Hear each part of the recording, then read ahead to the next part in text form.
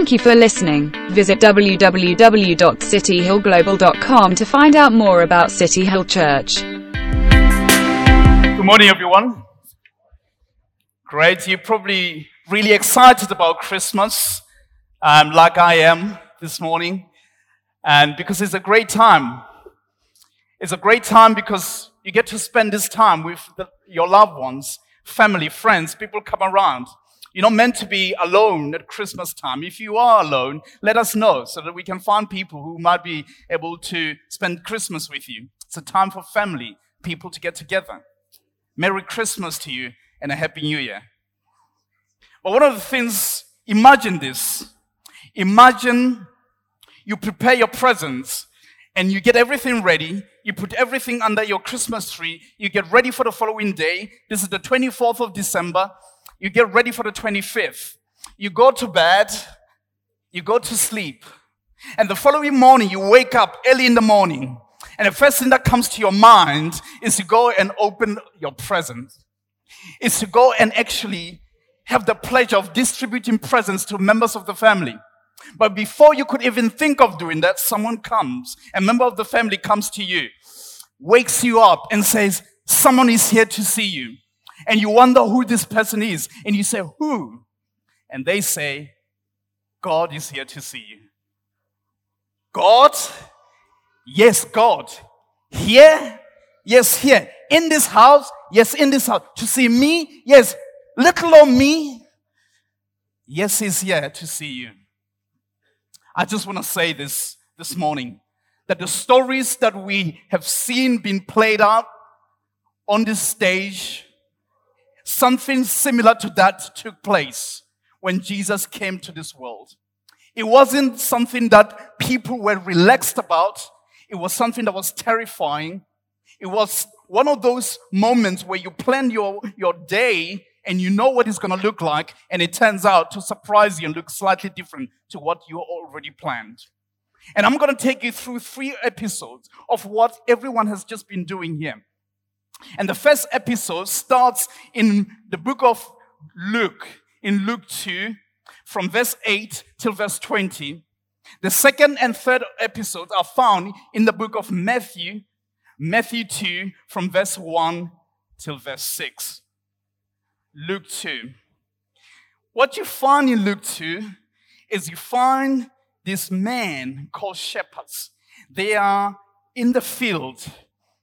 They are looking after their sheep. And all they're thinking about is their sheep. And lo and behold, and the angel of the Lord appears and speaks to them about something bigger, something greater than themselves, something greater they've never ever experienced or seen or heard. And this was the greatest news the world has ever had. And the news is Jesus Christ is born in Bethlehem.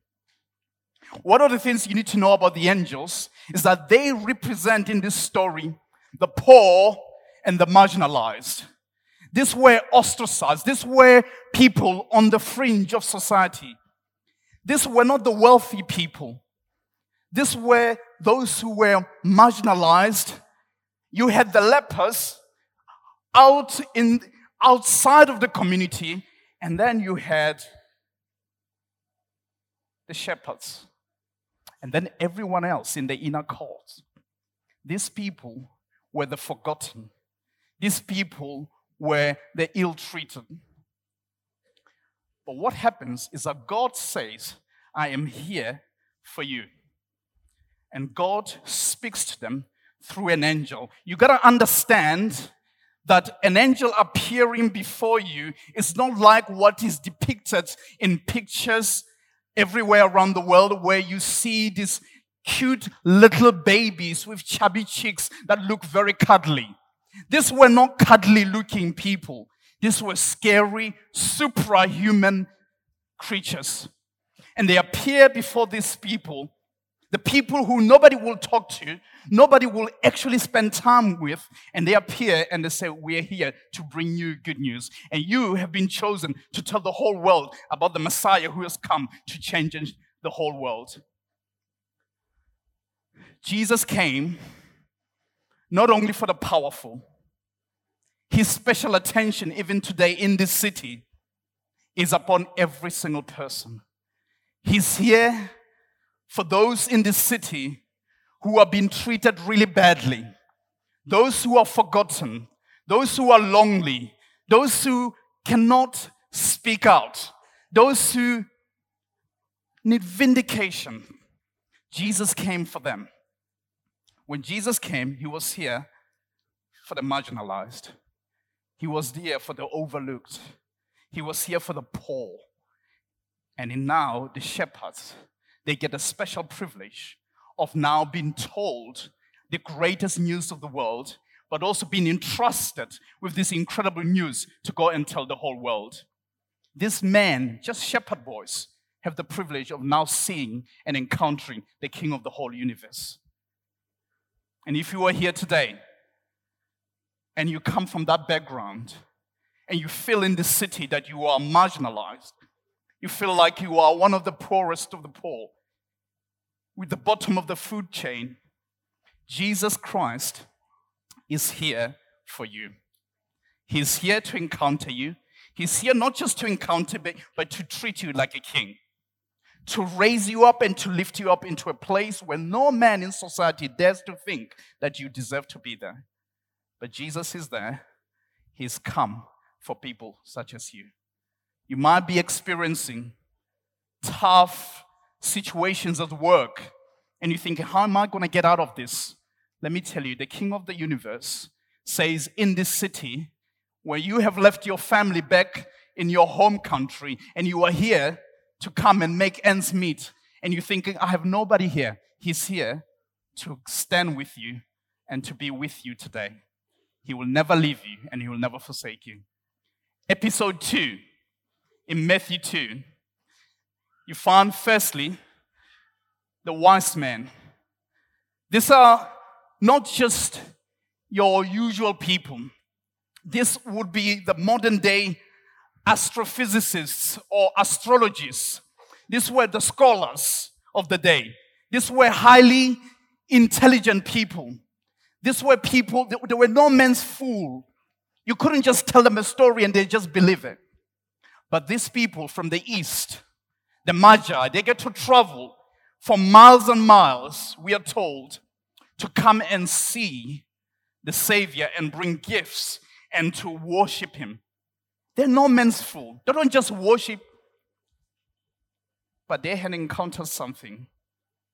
A star had come and revealed the very thing that they can relate to, the very thing that they know more than anyone else, had pointed them not away from God, but closer to God. Who are the intellectuals here? You are great at reasoning. You are great at telling us things that we cannot fathom. Let me tell you this. Jesus is beyond the intellectual abilities that we have.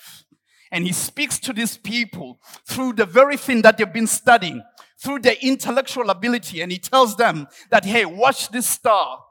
This is the star that's taking you to me. Follow this star. Here are a few things. Firstly, Christianity, when you become a Christian, you don't become less intellectual. When you become a Christian, it's not like you limit yourself, you operating within the boundaries of religion and you can't think. The Bible makes it very clear that if you want wisdom, the beginning of wisdom is the fear of God. You think you are wise? If you don't know God yet, you've barely started in wisdom. Because wisdom is found in him. Only until you discover Christ, until you come to Jesus, until you understand him, would you know that now I've started with wisdom. It's found in him. But not only that, people reason and they tell us about nature. They tell us about the universe. The intellectuals are telling us about the universe and everything that we see around us. They're studying that and they never stop studying that. The universe does not take you away, or the study of the universe and all that is around us does not take us away from God. It brings us closer. As these people were studying stars, everything was pointing to one, to the King of Kings and the one who rules over the whole of creation, over the stars, over the moon, over everything that they see around them. Remember, these people knew exactly what they were seeing. They knew exactly what they were studying. You could not fool them. These people were not twisted by someone to come and worship. And the intellectuals of this world see themselves carrying gold, carrying frankincense, and also carrying myrrh to go to Bethlehem to worship a child. That is mind-boggling. It does not make sense for those who believe that God does not exist. But hey, he comes in the most unusual ways. He does not appear to them through an angel. He appears to them in the way that they can fully fathom and see and perceive. And they follow the star and they come to him and they see him and they say, this is the king. Not only were they intellectuals, unlike the shepherds, these people were foreigners. They were Gentiles. They were not part of Israel's story. They were from outside of Israel's story. And they were being brought in to witness something that they not only were able to witness, but they too were able to associate and familiarize themselves with what was happening. And that is, Jesus Christ has come not only to be the king of Israel or the king of Jews or the king of few Christians. Jesus Christ has come to be the king of the world. And Gentiles were able to present their gifts to this child, this baby, and they bowed and they worshiped him. The fear of the Lord is the beginning of all wisdom. And the Bible says, again, a fool will say in his heart, there is no God. Foolishness ends when revelation of God is revealed, because every wise man, in his wisdom does not take them away from God. Wisdom draws them closer to God. And it is through wisdom that God has revealed himself. If you haven't seen him, he's knocking on your door today in this city. And he wants to say, the fact that you are here today, he wants to say, I'm here now to present myself to you. So in the same way as the shepherds saw this incredible picture of an angel and they had to respond to that, they had to, even though they were scared, they had to overcome their fears and draw closer to him because he was there. Sometimes we have to overcome our fears and draw closer to him because he's making himself available to us. Episode 3. We saw Herod sitting on his hair throne because our Herod was a she. But here's a king. He cannot be touched. This man represents power and authority, the very thing that has brought most of you to Dubai, so that you can be more powerful, so that you can have more authority, so that you can be in charge. Nobody gets to tell you what to do. You have all the money and the possessions in the world. Here's a man who is seated on the throne, and he hears this news about a king who is born. What does he do? Remember, there can only be one king in the whole of the universe who is in charge. In any kingdom, only one king is required. And Herod, who could have actually conceded, he could have said, all right, I realize, although I'm a king, although I'm the king of Israel, to be honest, if you look at history, I'm not supposed to be here. Because the one who is born is the one who deserves the throne. He says, I'm going to fight this guy. He says, I'm going to bring him down. Remember, he is a strong, powerful man fighting a little baby. And he goes after Jesus. He manipulates the wise men. He tells them that, hey, just tell me where he's going to be born so that I might come and worship him. You know what? He's lying. And with power can get you to do anything. To lie so that you might retain your position of power. So he's lying. He manipulates. This tyrannic power inside him is enraged again because he realizes that someone else might take his place. Do you know what he does? He decides to kill Jesus, but he makes a mess in the whole of Judea by killing babies, innocent babies, all across Judea. In your life, there's only got to be one king. It's either you or it's Jesus Christ. At the moment, you might be thinking, I don't consider myself king over my life. But actually, in the way that you live your life, you are your own king. Nobody gets to tell you what to do. You are in charge. You are in control. Your life revolves around you, or maybe your family around you, maybe a little bit of those around you that you get to help here and there. But really, you're a king. You are a king of your own palace, your own home, your own household, your own company, you tell people what to do. You are in charge. Let me tell you what. Like Herod, who died with no legacy, nothing to show for, there was no way that he could be king and Jesus could be king, because the two could not coexist as kings. If that's the way you go, you cannot fight him as king, because he will always beat you. He will always be in charge. It's eternally like that written that he will be king. There are two things.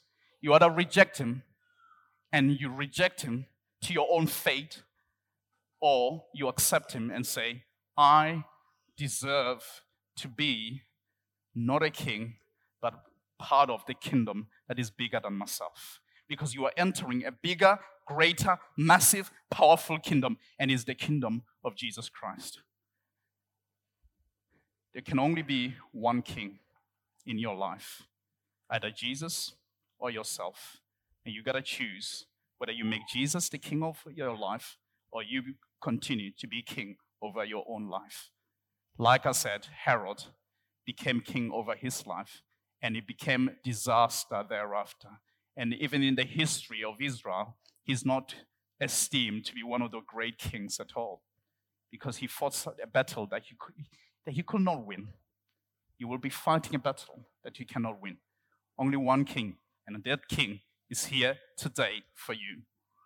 The difference between Jesus and Herod is that Jesus Christ does not go after the little ones, the vulnerable, the marginalized, the poor, and squash them and destroy their lives. As we see in this world, the richer get richer, the poor get poorer.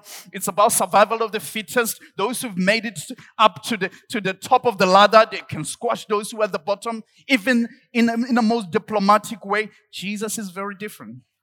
He's the one who goes to the bottom of the ladder to lift us up, regardless of our background, regardless of what we've done, regardless of who we are, regardless of the reason why we are here. And he, instead of becoming that king on the throne, he becomes nothing. He dies on the cross eventually later. He doesn't kill. He dies on the cross so that his death might mean life for all of us and for all men to see. The question is, can he be your king? Going back to the story of the shepherds, are you hearing his voice? Are you going to respond to his voice as he calls and he says, I'm here today? For married couples here, I know for men, sometimes we don't hear clearly when our wives are speaking to us. But my question for everyone is, are we hearing all the details of what he's saying? Because you could be overwhelmed by a preacher like me. You could be overwhelmed by the angel and say, this is scary. What I've just heard here, this guy standing here wearing all black and telling me about Jesus is the same as the shepherds probably could have said, hey, what we saw is terrifying. Don't be obsessed with the messenger. Think about the message, but also the message, the person through which the message points to is Jesus Christ. Give yourself to him. And let your knowledge and intellectual ability, if it's truly rooted in good knowledge, it will drive you to him and not away from him. And lastly, there's only one king. There can't be two kings. Let's pray together.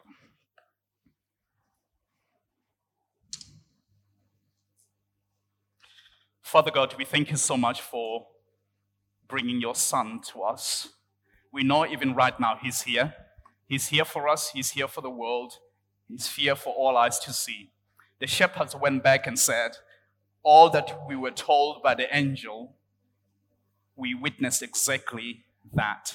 I pray today, even those who say, I really want to respond to the call of Jesus Christ, I pray today that they will witness in you the very power that they've been explained. I pray today, Lord, that power will take people back to Jesus another way. I pray today that every single person here will know that Christ does not take away your thinking, your ability to process, to think, but in your thinking, he will take you closer to himself. I pray today, Lord, that we will recognize there's only one on the throne, and his name is Jesus Christ, and he is King over every person's life. We bless you, and we thank you for all you've done in our lives. In Jesus' name, amen. Why don't you stand with us? We're going to worship the Lord. Amen. Thank you for listening. Visit www.cityhillglobal.com to find out more about City Hill Church.